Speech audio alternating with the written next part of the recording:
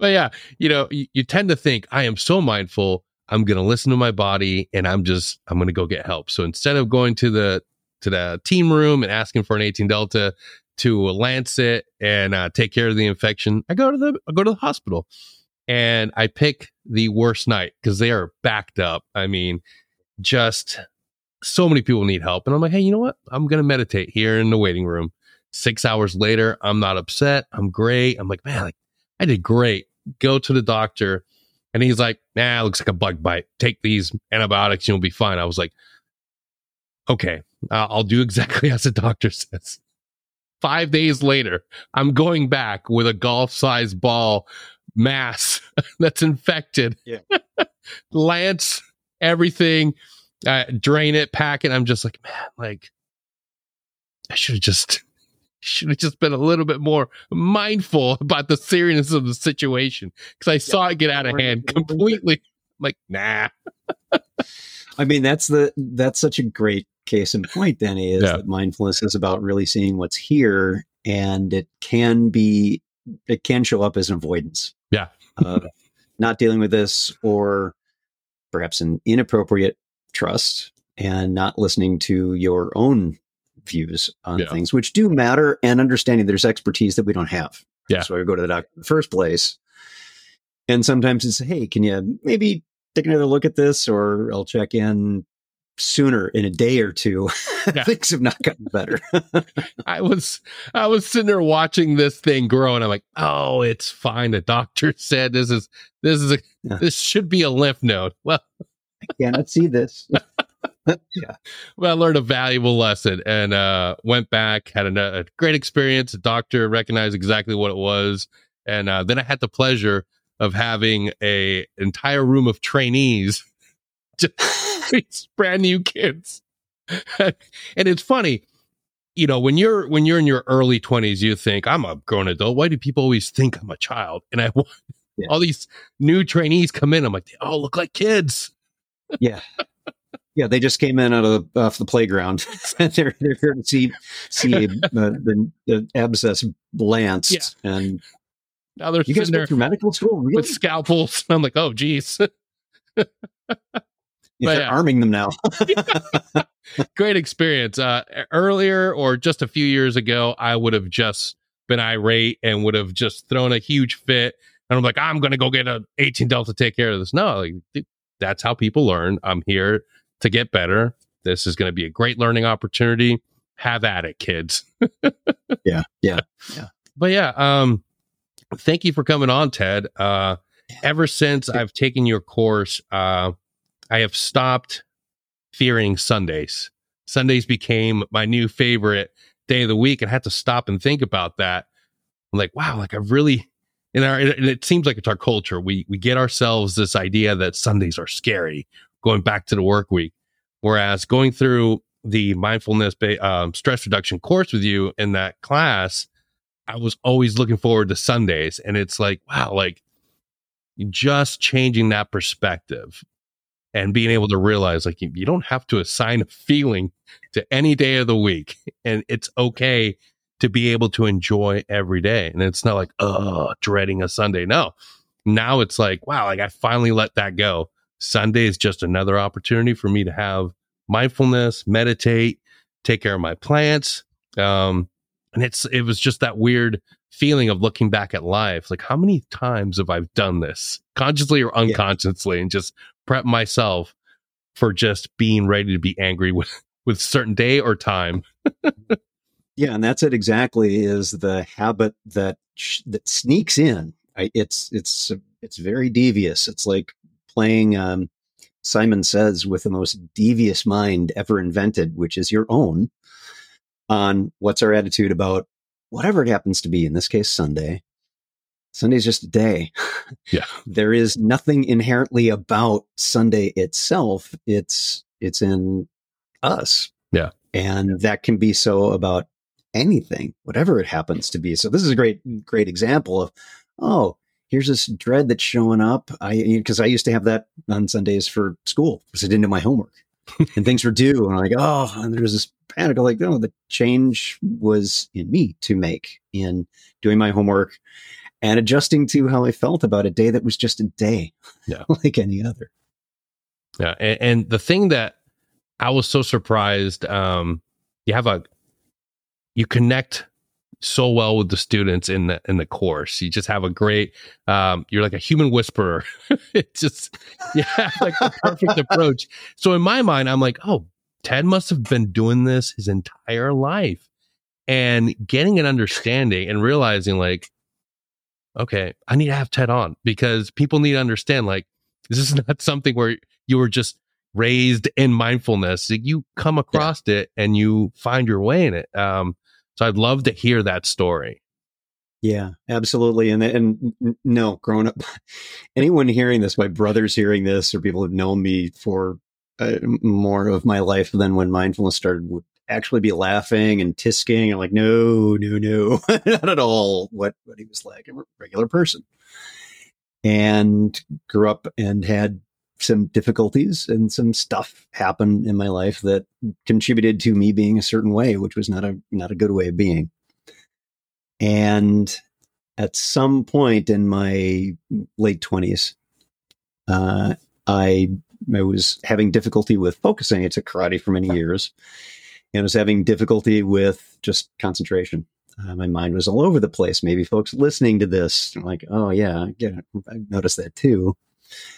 And a friend had recommended, well, I hear meditation is good for that. And there's a place, living in Minneapolis at the time, right on Lake Calhoun. You can go there and check it out, the Minnesota Zen Meditation Center. Shout out to them, still there, wonderful place. And so went for an introductory sit, just 10 minutes long. And it was a silent sit. They give you a little bit of instruction beforehand. I remember the session was led by Dokai Georgeson, and it was the hardest 10 minutes of my life because I'd never taken a look inside before. And I never realized how active my mind was and how much that was contributing to the ways that I was interacting with other people in my life.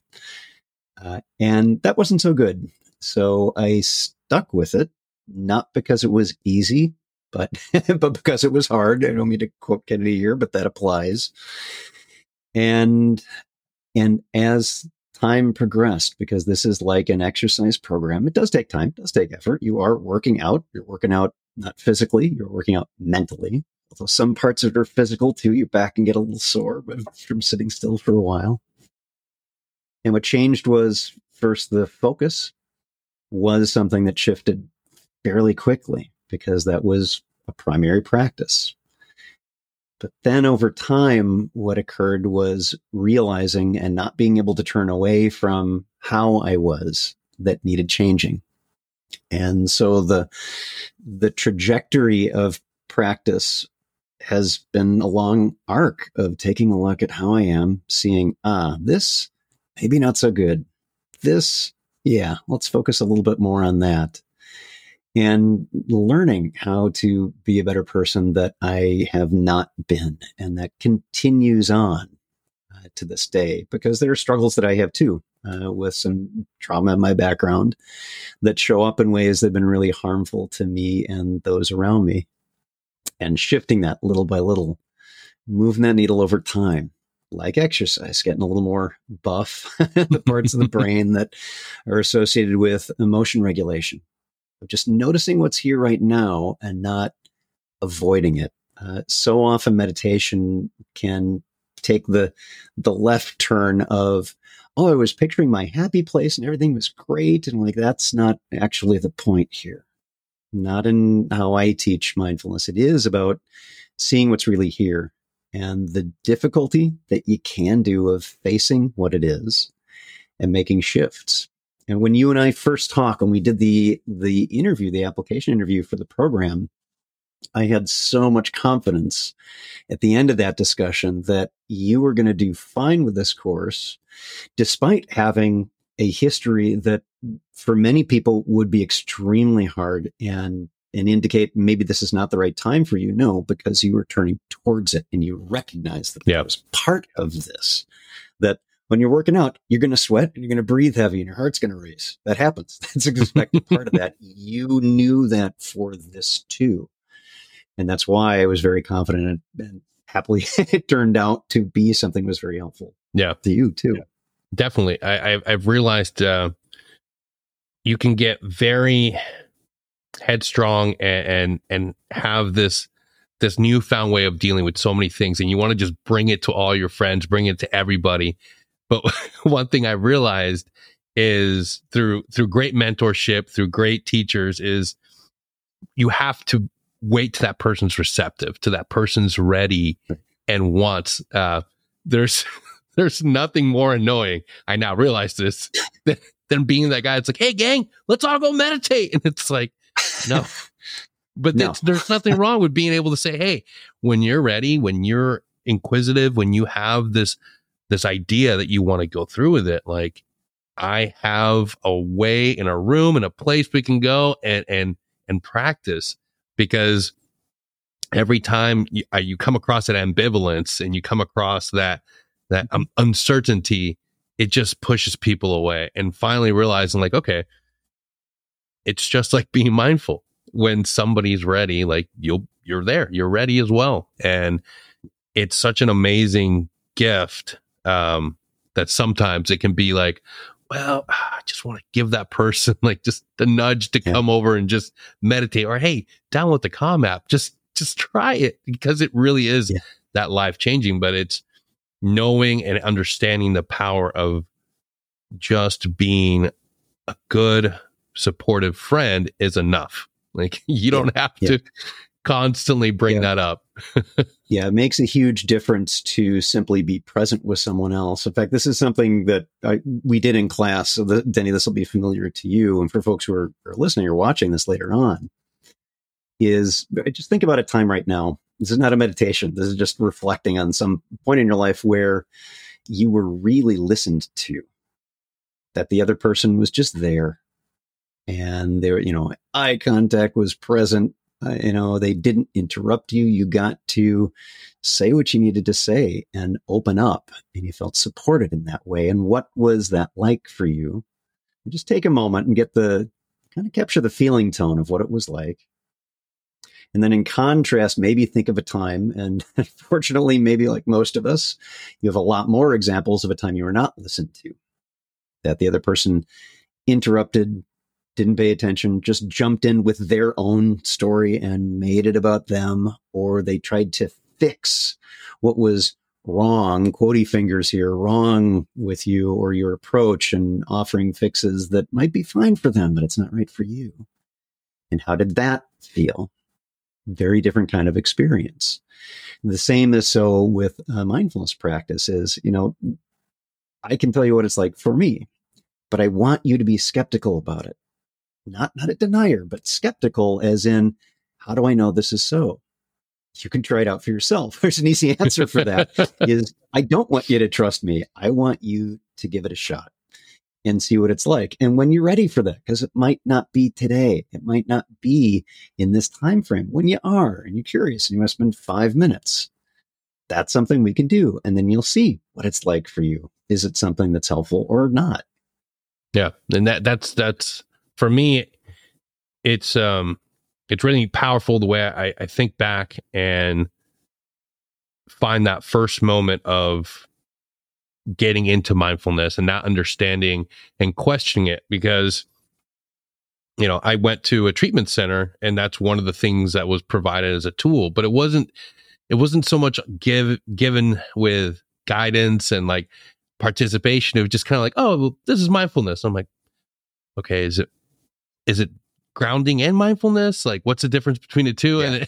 And it's just like a worksheet handed to you, and it's like, mindfulness. Just let's go a little this is one of the most frustrating things as an experienced teacher is that, in fact, I was just on LinkedIn talking about this.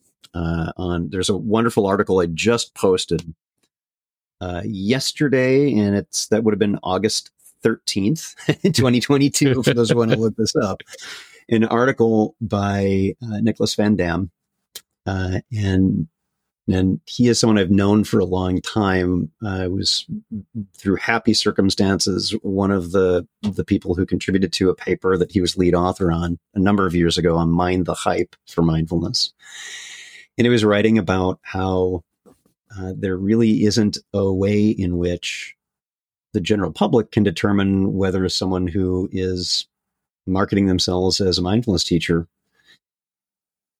has been training for years and years and gone through good training and has been through mentoring and all the rest of it. So it's a bit of a crapshoot about is that they just go to a weekend thing and now they're calling themselves something that really this is a discipline.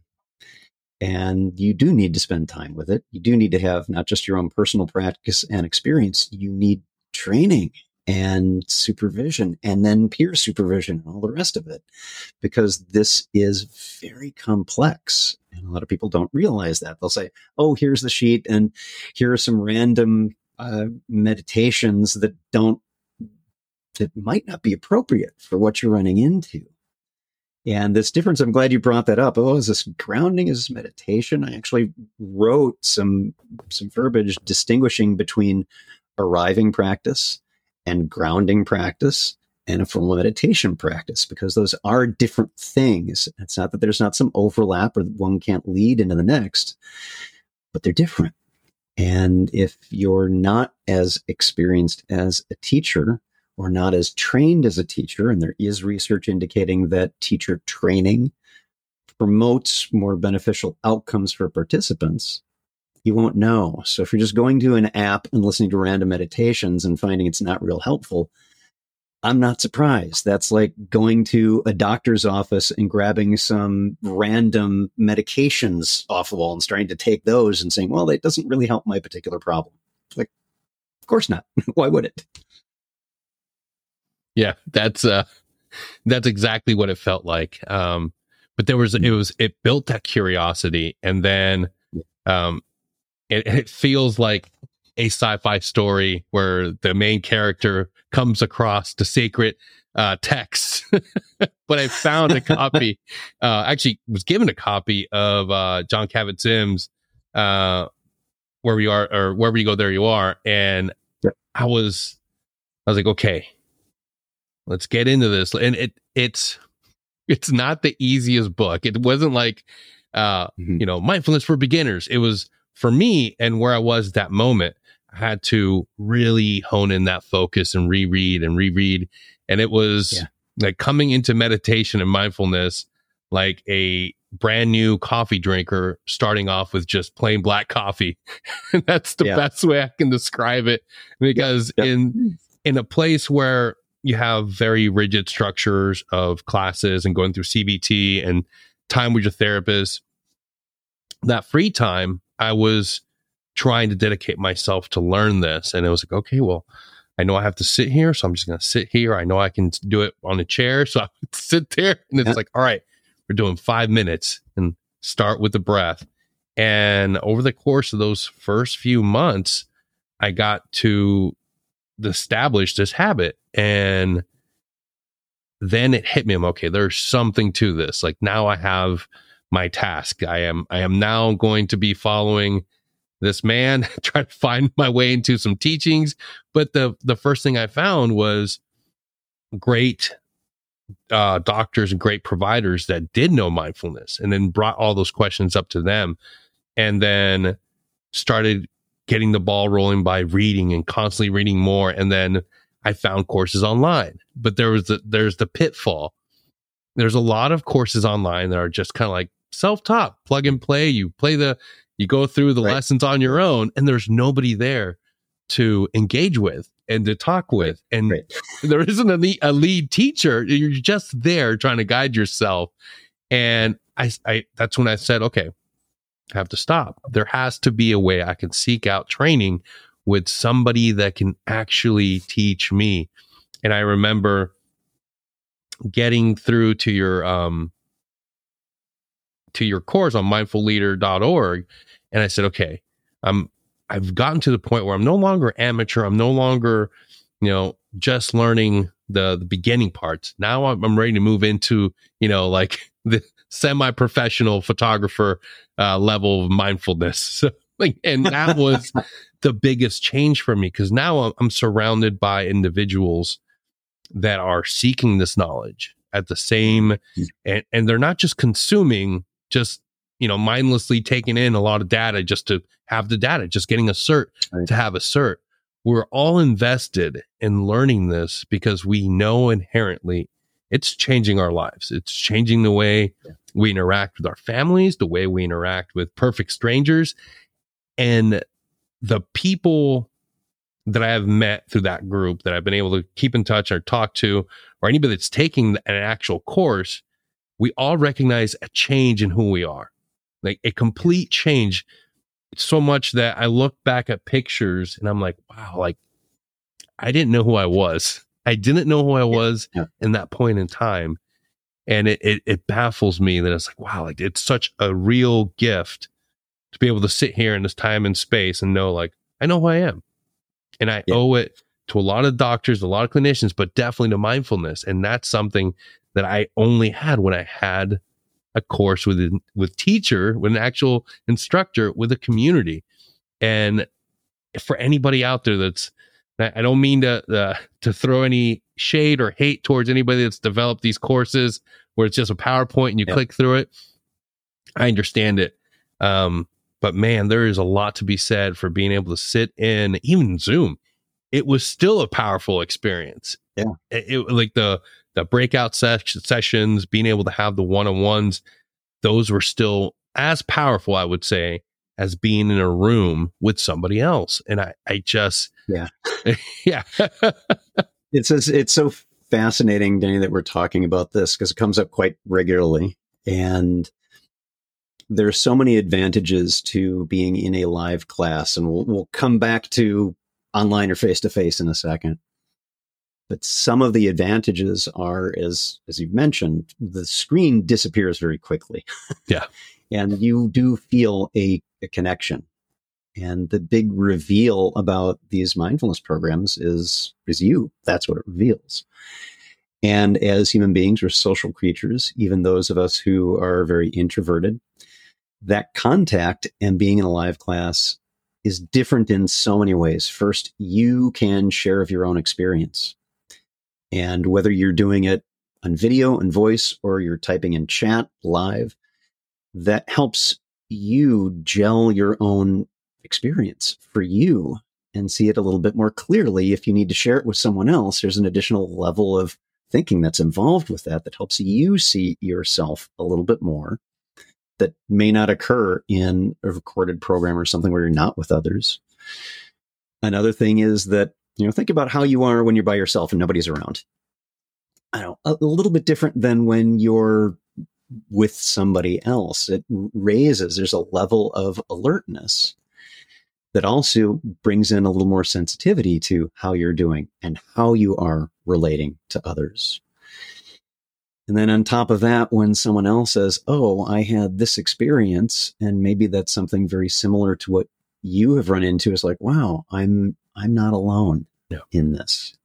And that is a tremendous support in this program, let alone the fact that you do have some guidance from a teacher, that as people will say things in the chat or in their shares, they can offer a little bit of, okay, so what's that like? And explore areas that might not be so helpful and help keep us on track when, for example, this past week in a different course that I was teaching where there's no video at all. There's PowerPoint. They can hear my voice and they're chatting. They're putting in text chat that I give voice to. And there's still that interaction and still tremendous feedback. And I actually do a depression, anxiety, and stress scale, DOS-21, on that. Tremendous effects pre and post, even though it's just through chat and they're not even seeing each other. What we're able to do is put in little bits of pointers, like when I do a home base meditation. And you'll remember this from our MBSR courses, just a pleasant experience or comfortable experience that's happening right now. Might be the breath, might not be. For many of us, breathing is not comfortable. And this comes from trauma-sensitive mindfulness, is being aware of what works for you and maybe doesn't work for you. Choose a different focus. It's not the magic of the breath. It's not about that. It is about, where's my attention in this moment? And when someone shared in this other class I was teaching this past week, oh, I imagine I was on a beach and went on to that. I said, actually, that's not quite what we're doing here. There's nothing wrong with checking out now and then, but what was occurred there, if you were picturing being someplace else, is you weren't being here right now and paying attention to whatever your home base happened to have been. And they commented in, wow, I hadn't realized that. And that's harder. I'm like, yeah, it is. But you made the realization. So you're already more than halfway there. You did the hardest thing. You realized it. And now that you know that's there, you can go, oh, I'm drifting off again. I'm being someplace else. Let me come back to being present with my breathing or listening to sounds or just putting my attention on the tips of my fingers for a little bit and inviting a little bit of stability that way. If you don't have a teacher there who knows from experience and training what to look for, that's going to be missed. And what will occur in that kind of instance is practice is only avoidance, is only suppression, is only a spiritual bypassing of the very real problems. And the way this may show up for many of us, as it did for me, because I did this too, is I'd feel great during my meditation. And then a minute later, back into whatever my life was, I was right back in the soup again. If that's your experience, then maybe there are some adjustments that can occur, that maybe the practice is not being integrated into the rest of your life. I don't really care if you can count your breath. Doesn't matter, because that's not what it's about. What it is about is, how are you in the rest of your day? That's what we're trying to get at. Yeah, absolutely. I remember the first time I realized, it was always being talked of, it's a mindfulness exercise. And I'm like, well, I feel great when I do the exercise. Why can't I just live mindfully? Why can't I? And the answer to that is, you can. You simply have to be able to, okay, continuously check in, continuously understand. Whenever I start getting that chaotic feeling of like, oh, I got so much to do. Even this morning when the bandage fell off and I've got fluid and blood coming out, I'm like, stop. I don't have to take care of the dishes right now or worry about the laundry right now. Right. Let's take care of this. Let's take a few moments to take care of this and readjust. I don't have to stay on the same timeline, this linear path that I have focused on of laundry, dishes, dogs. No, man, you're bleeding. Let's take care of bleeding agency first. And choice in how you approach whatever it is that's coming up. And that's, again, one of the big reveals is for you is like, oh, I can choose in this moment. Yeah. I do a couple of podcasts and I end both of the podcasts I have with the same thing. Every moment you have a choice. Make it the best you can. And that best you can is a really important part of that, because sometimes we do get overwhelmed and stuff happens. Totally understood. And what do you know? It's a new moment. And I can reassess and maybe make a different choice than I did a few moments ago. That's okay. It's expected that stuff happens. That's what life has. It's not about stressors will be eliminated. Stressors are going to happen. And now I have choice about how I work with what's showing up to move the needle on how I am with it and make change in the environmental conditions that I'm in right now, work, home life, whatever it happens to be. We're not separate from that, which is why the checking out practices tend not to be as helpful as checking in practices, which is what we do in mindfulness. Yeah. It's such a funny thing how the military life keeps us in that thought pattern of, I got to keep going, got to keep with the missions. Like, you're not at work. And that's why I always try to really bring a focus on mindfulness with all my military audience or my guys in special forces. It's vital to understand that all the things we've been told about mindfulness, meditation, and seeking that quietness and stillness is wrong. Everything we've been told, but at the same time, we seek out these heroes in Star Wars and even our fiction and nonfiction, the Stoics, the guys that are able to be still and wise. Like, if you don't just look at the Force, what do you think that is? Like that, the entire time we've been looking at these fictional characters and idolizing their ability to be still, to be focused in the moment, in the present. But yet, as warriors, as soldiers, we're constantly being told, nah, that's all foo-foo stuff. Don't worry about that. You don't need that. And then when you finally find it, it's like, man, this is exactly what I needed as a leader. These are exactly the things I needed when I was in combat, and I leaned on, but I didn't realize it. Those moments of being taking that tactical pause, understanding, mindfulness 101, baby, you got it right there. But we fail to understand how to bring that back into our daily life. And it's like, man, like we have to be better advocates of removing that stigma of like, this is not for me, but I still see it. And it contributes, mindfulness contributes to situational awareness, which of course military is a necessity. It's critical for you to have that awareness. Focus, also important part, but not tunnel vision. Yeah. So that when you're in really, really difficult situations, this is one of the stigmas. I'm glad you brought this up around mindfulness. The attitude towards it is the frou-frou crystal gripping kind of, that's not me, that's not military. You're like, well, hang on. Two things to consider about that. And again, don't believe me. Check it out for yourself. There's a long history of contemplative practice in military martial circumstances.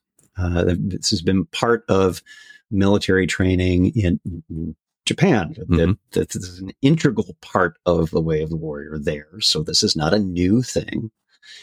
And more recently in contemporary society, programs like MFIT that Liz Stanley would deliver for the military to have people become military personnel more resilient to the difficulties and sometimes the horrors that they would face, and be able to not come away with that with post-traumatic stress, but be able to work with that before that happens. Or if it does happen, if someone has not had the benefit of these kinds of trainings, these kinds of awarenesses, that it can help them process that and get through PTSD and know that when these things are coming up, these reactions to, oh, I have choice.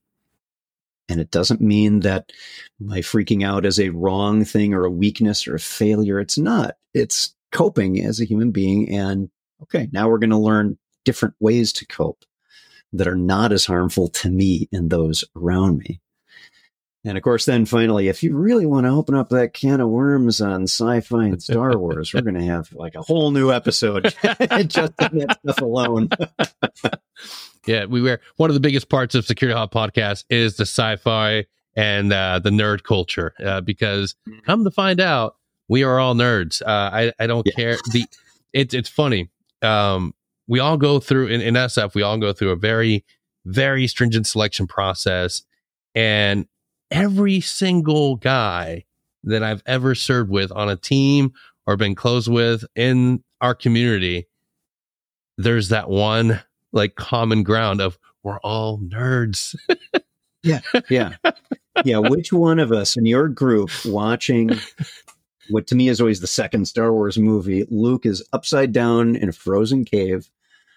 The Wampa's coming at him and he's reaching out to the lightsaber a few feet away.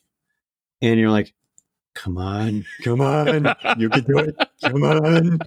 And he's like, oh, and he realizes he needs to pause for a moment. And he's like, and he closes his eyes. He takes a breath. He gathers himself. He pauses. He becomes present. And then you see the lightsaber start to shift a little bit. And then he gets out and the poor Wampa loses a limb. It's sad, but it was cauterized right away. At least there was that. So, He didn't bleed out. In fact, he had a great life afterwards. He met a great girl. Yeah, little womplets. It was fun.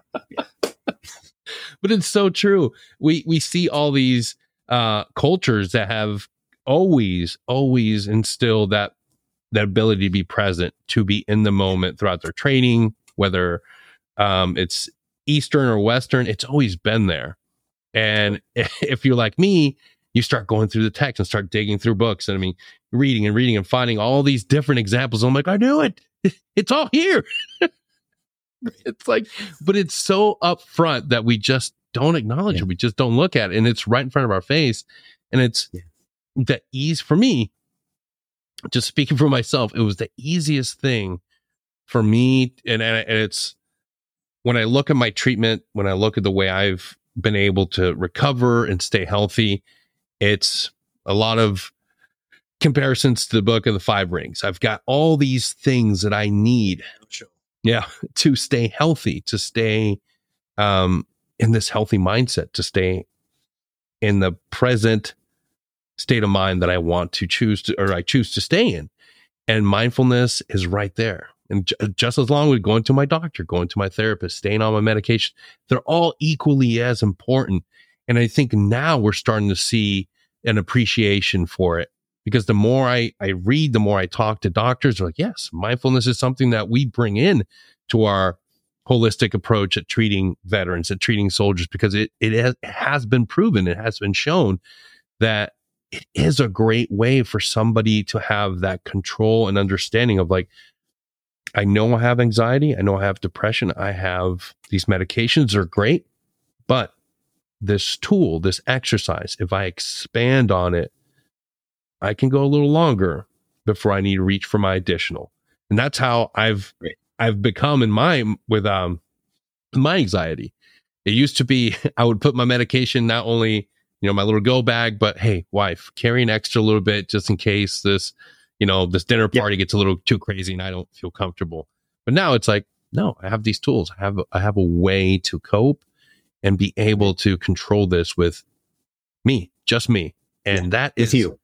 Powerful. That is something that I can't explain how great that feels, because instead of reaching for a prescribed great medication that is awesome, I don't have to take it. I can wait. Maybe something gets completely crazy, and then I still have that ability. But for right now, I can lean and rely on myself. And that is phenomenal. Yeah. And especially as someone with a military background, that reliance, that confidence in being able to take care of things is a critical part of your character, of your makeup, of who you are. And one of the advantages to this, because you said it so well, and I want to repeat it here for people listening, is that mindfulness is one of many things to help us with things like PTSD. It doesn't have to be full-blown PTSD. It can be nervousness or whatever it happens to be. And this is one of many things that can be helpful in this way. The thing that you brought up that I think is really, really important here is that medications are helpful. They're a benefit. And taking them when appropriately prescribed, yes, makes a difference. And there are other ways that, for example, like mindfulness, that can help deal with the underlying causes that lead you to the symptoms that make you take the medication in the first place. The medication will blunt the effects of that, or have very different kinds of effects depending on the medication. But being also able to deal with the root causes and getting to that. Often that's therapy.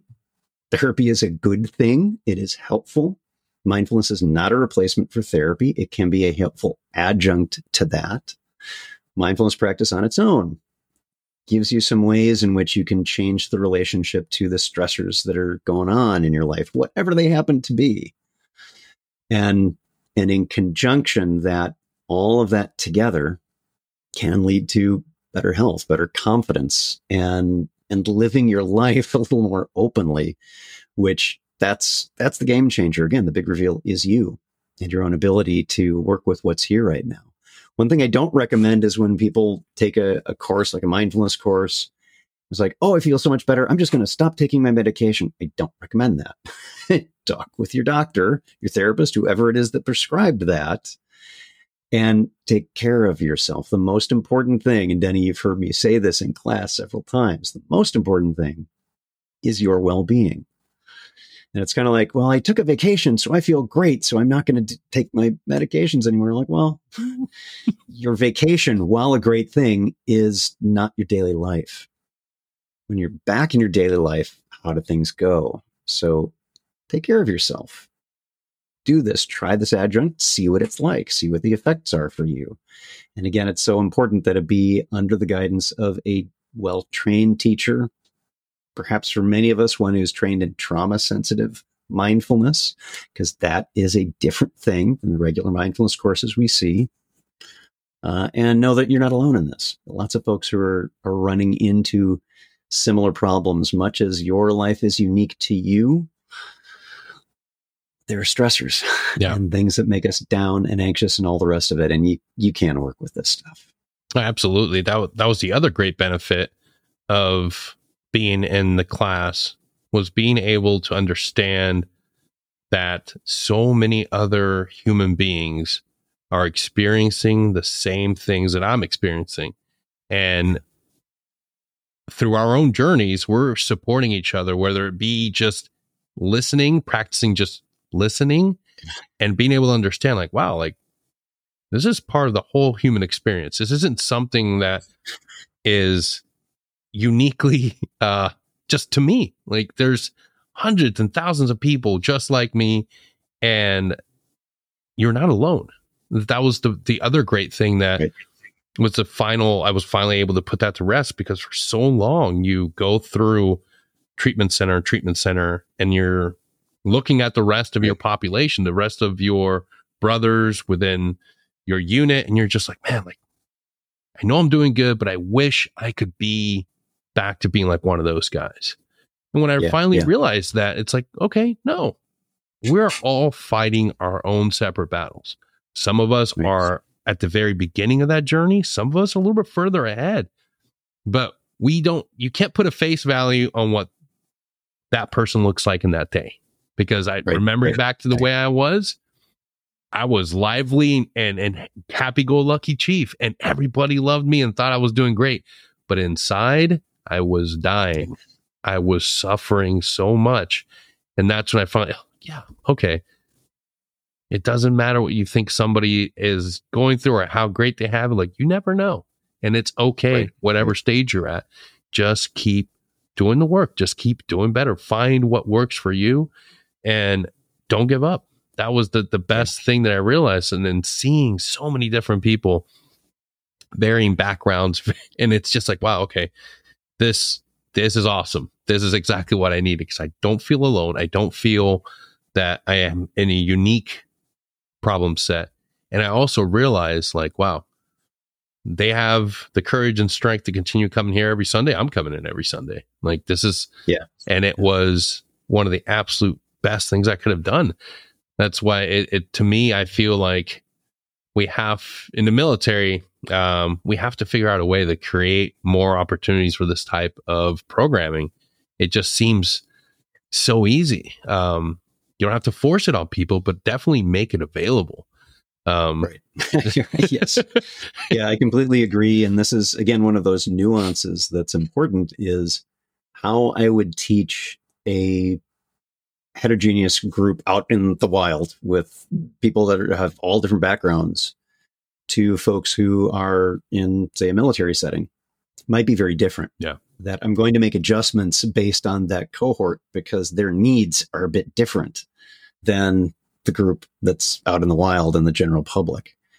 And without the understanding of, this particular practice, while terrific in one set, and the whole idea of closing your eyes and doing all that might be fine there, doesn't work so well in other contexts. A friend of mine developed a program for police, and they gave a talk about this many years ago at a scientific conference on mindfulness stuff. And they had shared just one of the stories around this, that you wouldn't have a regular mindfulness-based stress reduction program where the participants come in armed and sitting in chairs and with their eyes open, because that's what builds a sense of security and safety and confidence so that they can pay attention. But if you're doing that for a set of cops during the workday, if they're day shifters or night shifters, you're doing it for the night group, that is going to be part of this. And keeping their eyes open is part of it. And they may get to a point where, when I'm out, this one video of this program, one of the officers sharing is like, I don't need to be on high alert when I'm shopping for broccoli with my kids. There's that sense of what is the context, and the ability to adjust to what's my environment right now.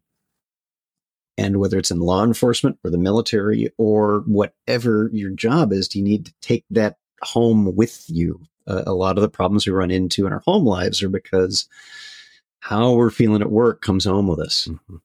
And not being able to have the mindful awareness of how am I right now in the situation I'm in, which is playing with my kids, my dogs, my spouse, or having fun, whatever it is. Oh, I get to enjoy that too, or I get to work with those challenges and meet those and adjust how I am in that moment and make more appropriate choices. Yeah.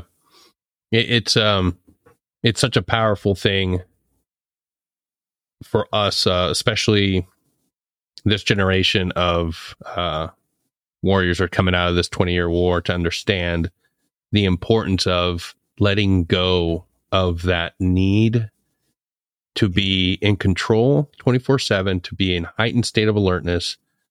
I didn't understand it at all. I didn't understand that I was just constantly in fight or flight, constantly engaged, which shoots up. Like, any pain you experience is automatically going to be heightened. Anything that you're suffering from is going to be worse. But that understanding that, no, like, there is a difference. Leaving, you have to step aside from that. And I remember going through treatment after treatment, finding stellate ganglion blocks and getting to that, finally understanding that I have to let go of this. Like, I might not be able to consciously just say, oh, I'm over it, but I have to be able to get over it. I have to get over this need to make sure I'm checking exits, make sure I only sit in one area, make sure that I'm identifying threats that aren't there. And it finally hit me when I was like, you know what? If I need to have that switch on, my life is not gonna work out. It's not conducive to being a dad. It's not conducive to being a loving husband. It's not conducive to all the things that I wanted to do. I want to be a great mentor. I want to help people. I can't do any of that if I'm not present in the moment and constantly doing all this weird stuff. Yeah.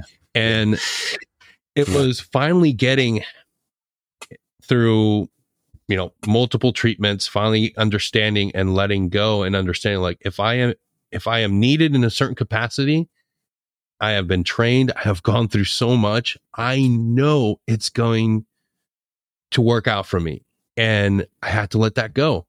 And it's funny how when you put that out there for the universe, when you make that effort to go in and just say, no, I'm letting go of this. If I need to be doing something, it's going to happen.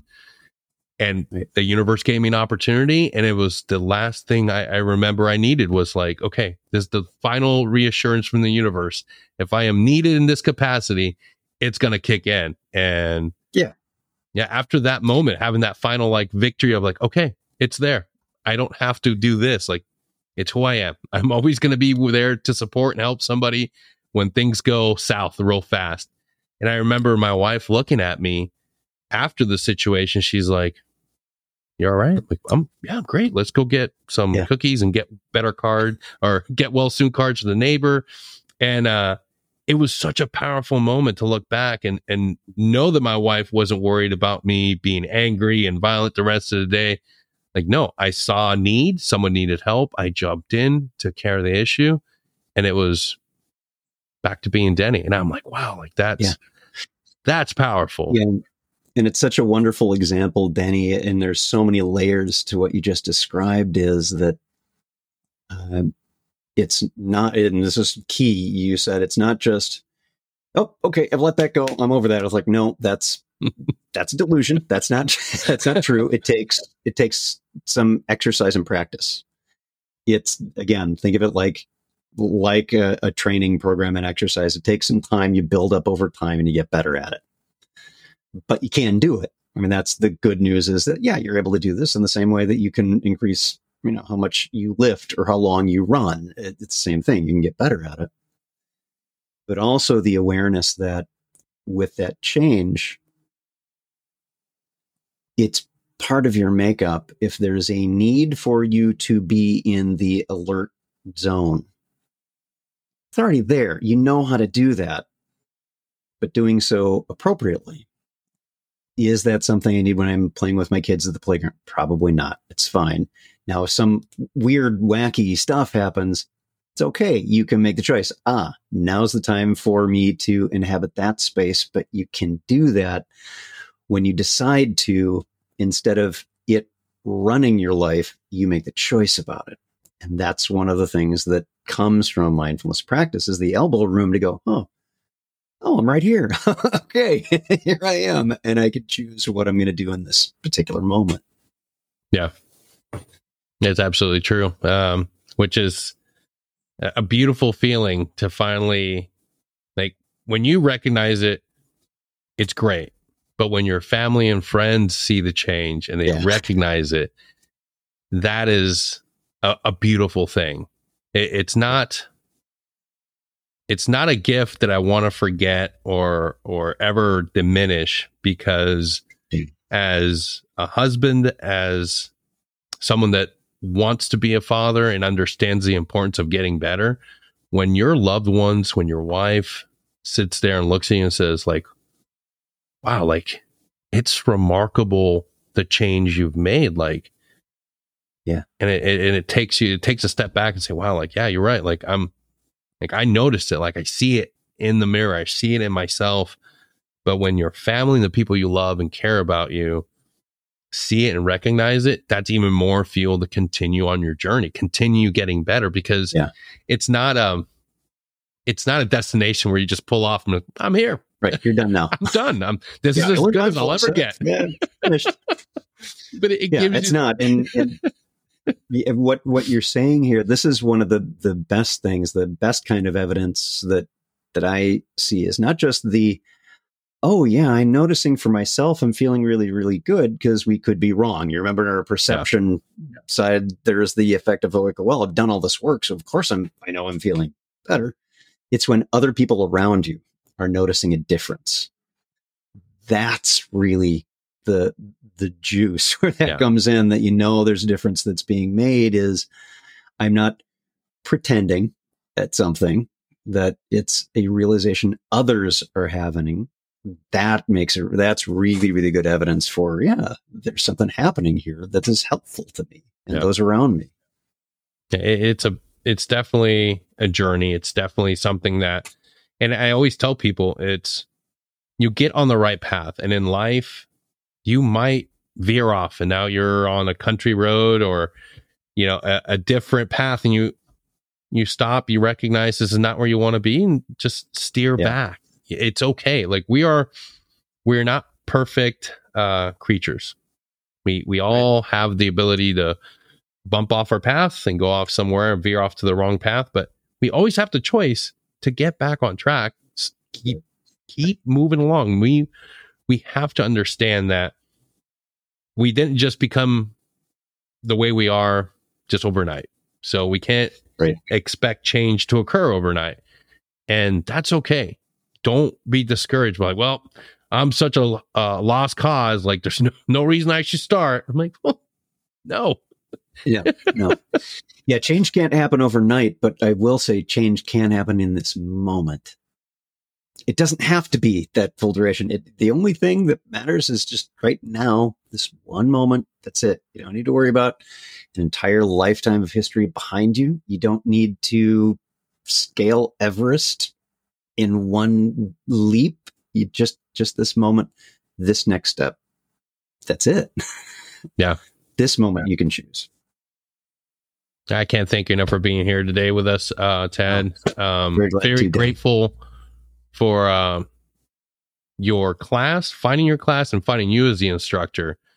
So the next slot I can get for the next course, I'm definitely trying to make sure I get it with you as the teacher. It's just very enjoyable to have you guide us to this process. But I have to ask one last question for the guys and gals out there who are ready and have that question and want to start building that puzzle of getting into mindfulness. What would you recommend as far as maybe the first book, maybe the first exercise, because I know it can be crazy. I know it can be scary. Yeah. When you look at Amazon, mindfulness for beginners, I'll do that. And it's there's too much. There's so much there. Yeah. That itself induces anxiety just thinking about how much is there. So I'd say a couple of things. The first is just check in for yourself. What do I want to get out of this? What am I running into? What, putting on my business hat for a moment, what's the problem I'm trying to solve here? And it may be like me. It's like, I'm having trouble with focusing. Okay, well, that would lend itself towards a particular kind of practice. It may be I am really suffering from trauma, and my therapist has said, mindfulness might be a helpful adjunct. Check it out. So I do recommend, rather than, hey, start with this meditation completely severed from any kind of program or training or education, is check out places depending on where you are. Most of these programs now are online and live. Just do a search, UMass, MBSR or MBCT. And one of the results that's going to pop up, there are going to be lots of them. There's advertising, marketing, all that stuff. Ignore it. Go to UMass and their programs on MBSR, MBCT, they have them online. They are regularly offered. That's a great place to start. And there are other programs in other countries as well. If you want any help with that, reach out to Denny. He'll put you in touch with me, and we'll absolutely help you find what's going to be most helpful for you. But that's the place I'd start, is take a program, see what it's like, and know that that can be a commitment, but it's a commitment that you're making to yourself, not anyone else. That's the main thing. Awesome. Thank you again for stopping by. Absolute pleasure. And Sundays are still my day for my longest meditations. So I'm going to do another one and probably do some mindful eating. Take care, Ted.